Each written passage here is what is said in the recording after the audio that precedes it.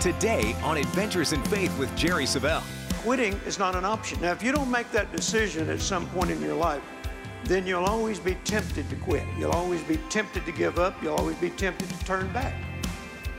But if you make that decision, and Brother Copeland used to refer to it as a quality decision. I asked him one time, what do you mean by that? A quality decision. He said, a decision that you would stake your life on and not back down.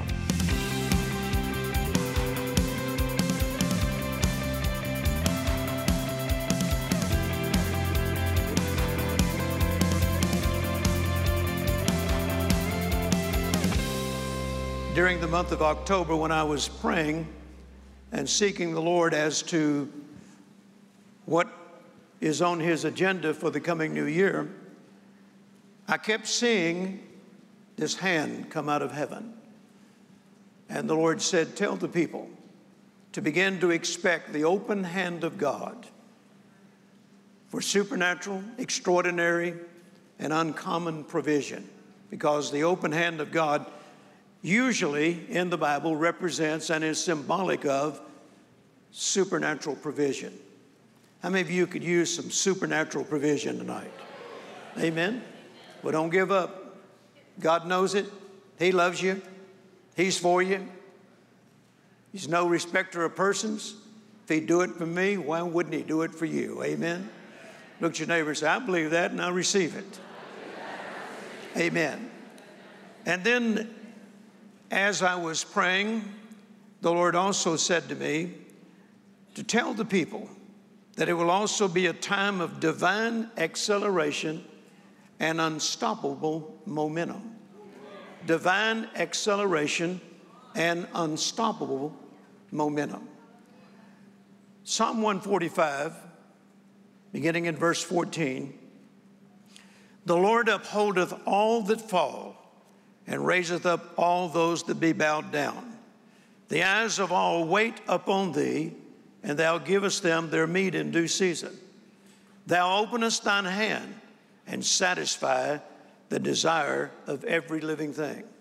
So notice right here, the open hand of God is symbolic of provision. And we know that the God we serve operates in the supernatural, the extraordinary, the unusual, the uncommon. Amen. Now, once again, I want to read a couple other translations to you. The Passion Translation says, when you open your hand, it's full of blessings. When you open your hand, it is full of blessings. Another commentary says, and when He opens His hand, He does it promptly and provides all that is needed at once. I call that divine acceleration. I said this morning that in most cases, and I've been serving the Lord now for almost 53 years, in most cases my testimony has been, having done all to stand, stand. I have become an expert in the art of standing. Amen. I remember when I first came to the Lord, He said, He led me to the verse in the book of John that says, if you continue in my word, you will be my disciples indeed, and you'll know the truth, and the truth will set you free. And He said to me, that's the missing ingredient in your life. You've always been a good starter, but you've never been a great finisher. And He says, if you don't develop the art of continuing, then you're never going to be the man I want you to be. You'll never be the preacher I want you to be. You'll never be the father or the husband that I want you to be. Determine right now that quit is no longer an option. Now, that was 1969. I was 3 months old in the Lord. And He said, determine right now that quit is no longer an option. So I stood up. I said, Lord, from this day forward, quitting is not a part of my life. It's not an option anymore. Amen. And then I began to read scriptures like in Ephesians 6, having done all to stand, stand therefore. Well, that says to me, quit is not an option. Having done all to stand, stand therefore. Once again, meaning that quitting is not an option. Now, if you don't make that decision at some point in your life, then you'll always be tempted to quit. You'll always be tempted to give up. You'll always be tempted to turn back. But if you make that decision, and Brother Copeland used to refer to it as a quality decision. I asked him one time, what do you mean by that? A quality decision. He said, a decision that you would stake your life on and not back down. If you don't make that quality decision that quitting is not an option, then you'll always be tempted to give in, to give up. I had the Lord say to me one time, and I shared this the last time I was here, in a visitation I experienced in a little town called Liberty, Texas. I was preaching all over the Houston area. The last church I was in was John Osteen's, and a pastor friend of mine asked me if I would stay over one more night and preach at his church. I told him, I said, Pastor, I have been preaching every night. I am ready to go home. Could I make plans to come back at a later time? Oh, Brother Jerry, we'd love to have you while you're here. Can you just stay over one more night? Well, it's hard for me to say no. And so I said, okay, I'll stay over one more night.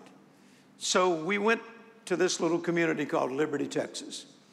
And I checked into the little motel there, and I decided I'm going to take a 1-hour nap before I go into that service tonight, a power nap. And the only thing I unpacked was my alarm clock. I left everything else in the suitcase. And I set that alarm for 1 hour. And I laid down and closed my eyes, and at that moment, I experienced a visitation of the Lord. That room filled up with the Shekinah glory of God to the point I couldn't even see the furniture anymore. And the Lord appeared, and he said, my people know me as Savior. Some know me as baptizer in the Holy Spirit. Some know me as healer. Some know me as deliverer. But they don't all know me as the God of the breakthrough. He said, if they did, they wouldn't be so quick to give up. He said, tell them when you go to that service tonight that the God of the breakthrough wants to visit their house. Well, there was no sleeping after that. I was wide awake. I could hardly wait for that service to begin.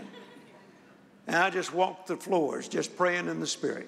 And when I got over that service, I'm telling you, a Holy Ghost explosion took place. It was amazing. In fact, I had planned to fly back home after that service, and the pastor said, are you going to stay over tonight? I said, no, I'm going to fly back home. He said, have you checked out of your room? I said, well, not really. I just left the key on the desk. And I said, but I don't plan to go back. I've got all my luggage, and the pilots have already taken it to the airport. He said, well, I'm going to go stay in that room you just stayed in, and I hope they hadn't even changed the sheets yet.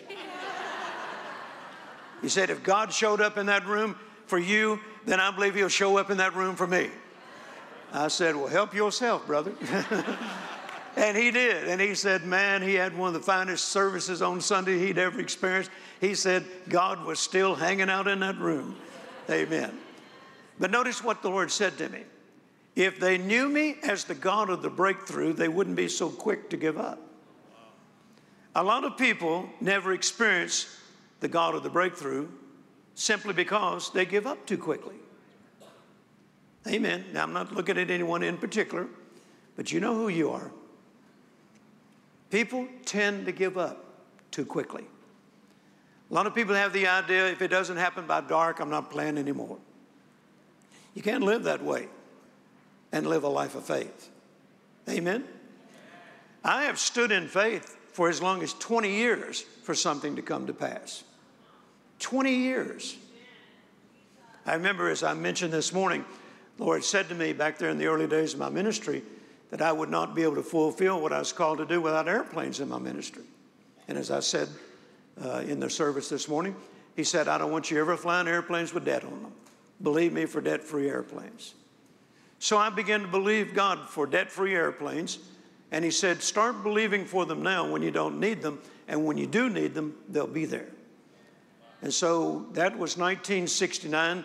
My first debt-free airplane manifested in 1975, the latter part of 1975.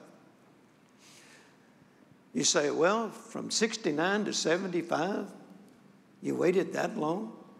Hey, some people wait a lifetime and never get a debt-free airplane. What's 4, 5, 6 years? Amen? And so we started flying that airplane, and boy, we enjoyed it. I couldn't wipe the smile off my face. In fact, I told somebody, I said, every time I open the hangar, that airplane smiles at me. I said, I've been waiting on you, Jerry. And it was a blessing. And we flew it for quite some time, and then we sowed it into other ministries and believed God for our next one. Now, in 1973, I was preaching in Wichita, Kansas. And I had rented a room in a hotel that held a couple of hundred people. And one of the people that was in my meeting was an executive at Cessna Corporation, which is headquartered in Wichita, Kansas. And after the service, he came up to me and he said, introduced himself, said, I'm an executive with Cessna. He said, I know you have flown Cessna airplanes, you're familiar with them. And he said, would you like to come over and let me give you a VIP tour of the plant? I said, yes, sir, I'd love to. So he took me over to Cessna Corporation, and he took me through every division. He took me to the 100 areas, 172s, 152s. Then he took me over to the 200 areas. And then he took me over to the 300, 310s, went on up. Then he took me over into the 400 areas, 414, 421. And then he said this, did you know that Cessna now builds a jet? I said, well, I've been reading about it. And he said, and we call it the Citation. Number 1 is in the hangar right now. Would you like to see it? I said, yes, sir, I would. I've been reading about it. I'd love to see it. So he took me into the jet division. And there, Citation number 1 was there. Also, Citation number 2. The first 2 were in that hangar. He said, climb up into Citation number 1. I got up in there, and he said, sit over in the left seat. I got in the left seat. He sat in the right seat. He said, and he went over all the avionics and everything with me. He said, what do you think? I said, it's a beautiful airplane. At that time, I considered it to be the most beautiful airplane I'd ever seen, and certainly the most beautiful airplane I'd ever sat in. And he said, go sit in the back. So I took a seat in the back. Then I took another seat in the back. And then I went to another seat in the back. And I went to another seat in the back. And I pulled the tray down. He said, can you see yourself flying to your meetings in one of these? I said, yes, sir, I can. He said, I think you ought to have a Citation. I said, I'm in agreement with you. Hallelujah. Amen. Now, in the natural, there was no way I could buy a Citation, And of course, at that time, they didn't cost, what a jet would cost today, but it was certainly far more money than I had. And so we stepped out of the airplane. I got out first, he followed me. I stepped out, and about 10 feet away from that airplane, and I may have shared a portion of this with you last time I was here, but if I did, I want to hear it again myself. I got out about 10 feet away from that airplane, and suddenly I heard this. The Lord said, do you remember Willie Taylor? I said, yes. Now, not out loud where anybody else could hear me, just spirit to spirit. I said, yes, I remember Willie Taylor. He was my best friend when I was a young boy. He lived across the street from me. He said, do you remember Willie's mother? I said, oh, I'll never forget Willie's mother. Willie's mother, Miss Taylor, she was about 4'8", but that woman had a set of lungs. She could holler louder than anybody I'd ever heard in my life. And she would stand on the back porch. Now, we country people, grew up in the country. She'd stand on the back porch. Now, Willie and I'd be off playing somewhere. Sometimes we was off in the woods. Sometimes we was off in a pond swimming. But when it was time for Willie to come home, his mother would cup her hands over her mouth, and this is what we would hear. Willie! And the rule was, at Willie's house, if she didn't see him running toward her before she got through with the he got a whooping. Now, we don't get whippings in the South. We get whoopings. That was the rule. And when Willie heard his mama go, Willie, she better see him running toward the house before she got through.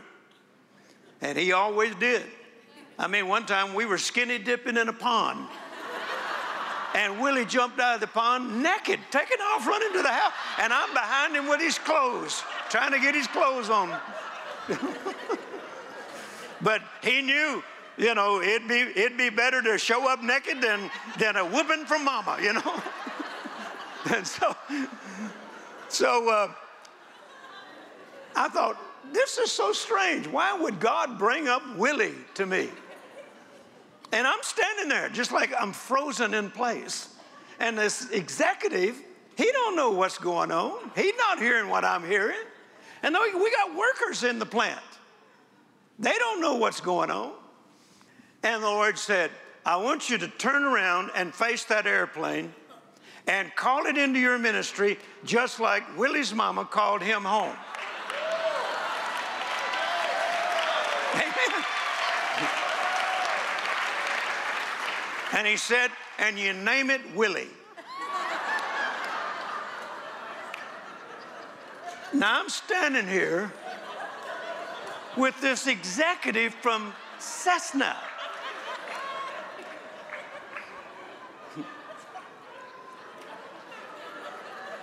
Lord, can I do this when I get to my hotel room? No. So I turned around. Nobody knows what I'm going to do. I turned around and faced that airplane, and I said, in the name of Jesus, I call you into my ministry, and from this day forward, your name is Willie. Willie, come on home.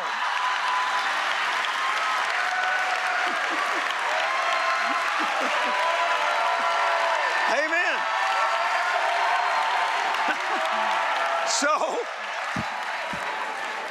So I turned around to that man and I said, we can go now. And so we went. He didn't even ask me until we got to his car. He's going to take me back to the hotel.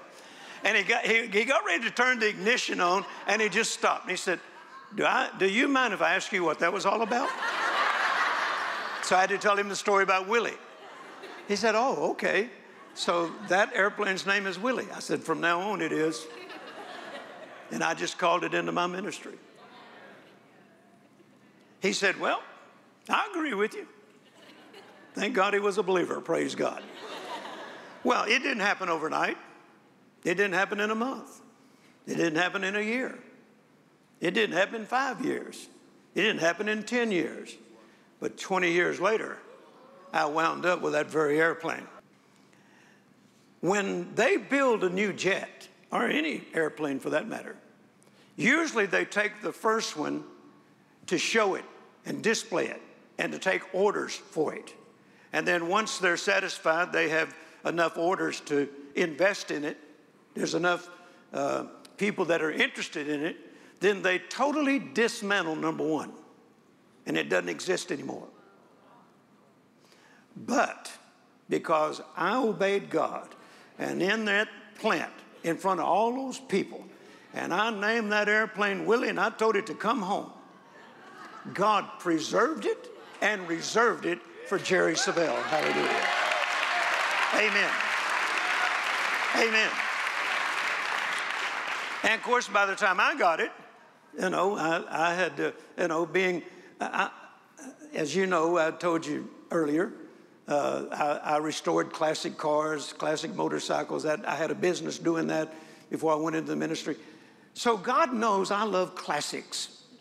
And he also knows I'll take a classic and make it better than it was when it was first made. That's what I do, man. That's what I do. Okay? And so I took that airplane and I put the latest state-of-the-art avionics in it. New paint job, new interior, everything was brand new. Amen. and painted right on the side, Willie. And everywhere I went, people would know the testimony of Willie, okay? And I flew that airplane for 12 years. Amen. So I know how to stand. I'm willing to stand. Brother Hagin used to say, if you're willing to stand forever, it won't take very long. You see, most people are not willing to stand until dark. Stand forever? But I found that to be true. If you're willing to stand forever, if you've made the decision that quitting is no longer an option, then it's not going to take very long. Amen. Now, another story is this. I've preached in over 49 different nations. I've been believing God for many, many years for an international aircraft where I could fly anywhere in the world and not have to be dependent on commercial airlines. Because a lot of the places I go, the commercial airlines don't even go there. Sometimes I'll go to a place and then I have to rent a car and I'll drive another 200 miles. You know, I preach in the bush a lot, Africa. And there's no airports there. And sometimes, when in the early days, when I first started going to Africa in 1978, I'd go to Nairobi, that's as far as I could get, and then I'd have to drive 8 hours to the bush in the places that I was preaching in. Well, we began to believe for an international aircraft. And wouldn't you, isn't it amazing? The Lord led me to believe for a Falcon 50. And there's a long story in that, but I won't get into it. But he led me to believe for a Falcon 50, a 3-engine jet. And the reason I wanted 3 engines is because I'm over the water all the time. Not only that, but Falcon is built in France, and they build it after their military airplanes. It's a short-field landing plane, a short-field taking off plane. In fact, we just landed on a short field here recently, and it was fun, hallelujah. I told my chief pilot, I said, give me one of them aircraft landing approaches. And one of those aircraft carrier approaches. Boy, he whipped it in there, and we come down so fast, it took me a week to get my hair to lay down again, you know. Now, the good thing about a Falcon is, if you lose an engine, which we don't plan to, but if you lose one of the engines, you can still fly safely on 2 engines. You can land safely with 2 engines, and you can take off safely with 2 engines. And a 2-engine jet, if you lose an engine, wherever you lost that engine, you are grounded until you replace that engine, but not with a Falcon. If I'm over in Africa somewhere, and I lost an engine, I can get back home. That airplane is not going to stay in Africa. We can fly it back home safely and do what we need to do when we get home. So that's the reason I was led to the Falcon 50. 20 years later, isn't it amazing? 20 years for my first jet and 20 years later for my first international jet. So what I'm saying to you is this. In fact, we flew it here, even though it's not international, but it's close. It's out there waiting for me right now. What I'm saying to you is this. I know how to stand. My name is Jerry, having done all to stand Savelle. That's my middle name. Now, and I'm willing to stand. I don't care how long it takes. I'm willing to stand. Because I've learned, even those 20 years in between those 2 airplanes, once it happened, it was the shortest 20 years I ever spent in my life. Because you don't think about it took 20 years anymore. You're so busy praising God that it felt like it just happened overnight. Amen. In fact, you can ask my wife, in that Falcon 50, I cannot sit down. I sat down for takeoff, and then I'm up walking the floors, praising God.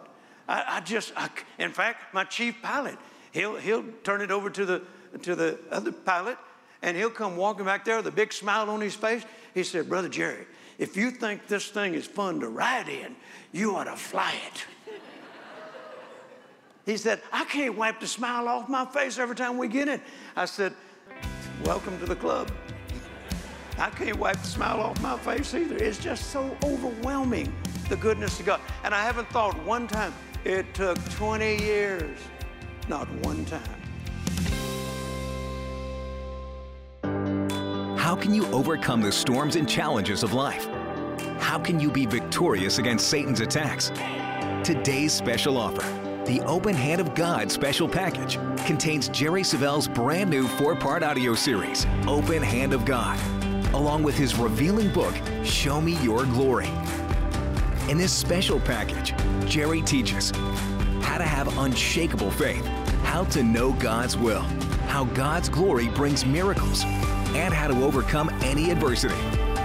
Learn how God will open His hand and freely give to those who refuse to be shaken in the midst of chaos and disorder. Don't delay. Call or go online now to jerrysavelle.org and request your copy of the Open Hand of God Special Package. Discover how God will satisfy you with everything you need. Regardless of the hardships and troubles around you, God's open hand will cause you to win.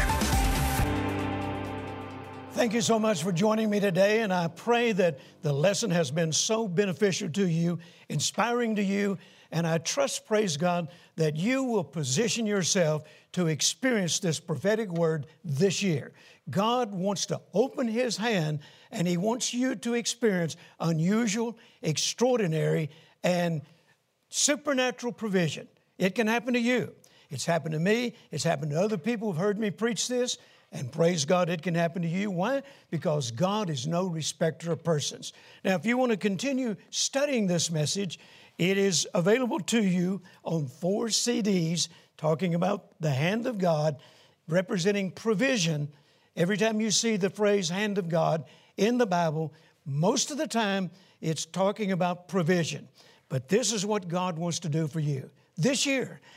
Unusual, extraordinary, and supernatural provision. 4 CDs. Then right along with it, a book that I wrote a couple of years ago entitled, Show Me Your Glory. When you talk about the glory of God, it is the manifestation of the goodness of God, the presence of God, and the power of God. This goes right along with the series on the hand of God.